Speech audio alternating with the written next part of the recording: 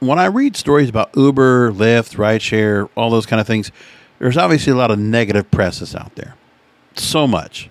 But there's actually a story that came out, and it was kind of hard to go and find, but I saw this pop up on my news feed, and I said I got to share. Now, as you know, some people use Uber because of the fact that they don't want to drive themselves. They don't want to be drunk drivers. They don't want to be, putting their safety of them and themselves as a danger. They might not be able to get a designated driver to go and drive them home. So some people would go get drunk, and they will go ahead and use an Uber and get them to be driven home. Well, there's some new information that has come out that Uber has saved thousands of lives. This is from the Foundation for Economic Education that put the story out, FEE.org. And a study by two economists at the University of California, Berkeley, examined the impact that Uber has had on alcohol-related traffic deaths and total traffic deaths in the U.S., asking the question, by providing people with a safe, convenient, and relatively inexpensive alternative means of transportation, would Uber reduce drunk driving and traffic deaths? Well, they've learned that Uber has reduced alcohol-related traffic fatalities by 6.1%, or roughly 214 lives in America in 2019. And overall traffic deaths have been reduced 4%, by reducing other forms of dangerous driving, such as driving while very tired. Also equating to 494 lives saved in 2019.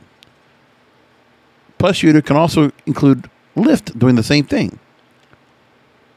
And extrapolating this data across multiple years, we're left with the inescapable conclusion that Uber has saved thousands of American lives, translating to 2.3 to 5.4 billion in economic benefits for consumers. Then there's a bigger takeaway, that rideshare services are awesome, and that a lawful pursuit of profit in a free market is actually not a bad thing, but rather leads profit seekers to help all society. Now, there's a little bit of political stuff that's going on there, which I'm not going to worry about, but we know that Uber tries to do its best. They try to do a lot of things when it comes to the community, offering diversity, equity, and inclusion, trying to do what they can in terms of helping, drivers to get benefits when it comes to health or when it comes to education, tuition, paying for it, things like that, based on how often you drive and how much you work with them. There's also that as well. I thought it was kind of interesting when they brought that up, and they brought up this idea. I was like, oh, good. There we go. Uber actually helping out, as a matter of fact. That's all I had on that. I just thought it was kind of interesting. The other thing I wanted to mention about as well is that, the drives have been really good as of late doing Uber for myself. Right now, everything's kind of settled down. At the moment, there's not as many rides as I used to get. And what I do get, I'm roughly averaging about $15 an hour, which is where I was before. And sometimes there are some bonuses you can get from Uber for riding so many rides. And that helps quite a bit, but it is kind of tough to kind of keep that up. And, it's just trying to go ahead and, for me, it's always trying to find other things to do and keep myself busy, because I can't help but find something to do and let this just be some easy way to make money, because it is more than you can imagine.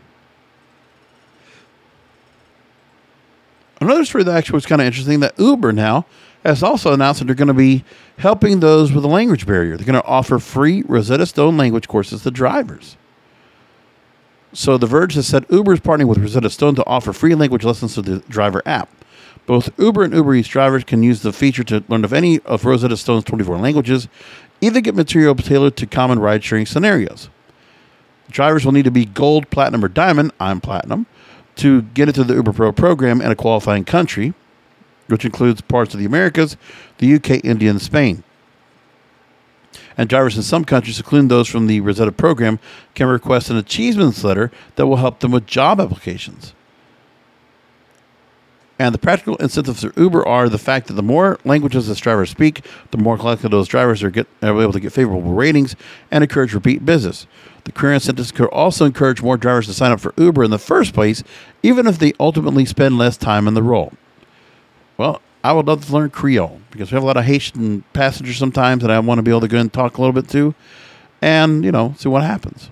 But maybe they'll still kind of give me some crap, because they'll probably say, oh, I'm not saying the words right. Well, anyway, that's how they work out. I'll leave it there, and I'll talk to you next time.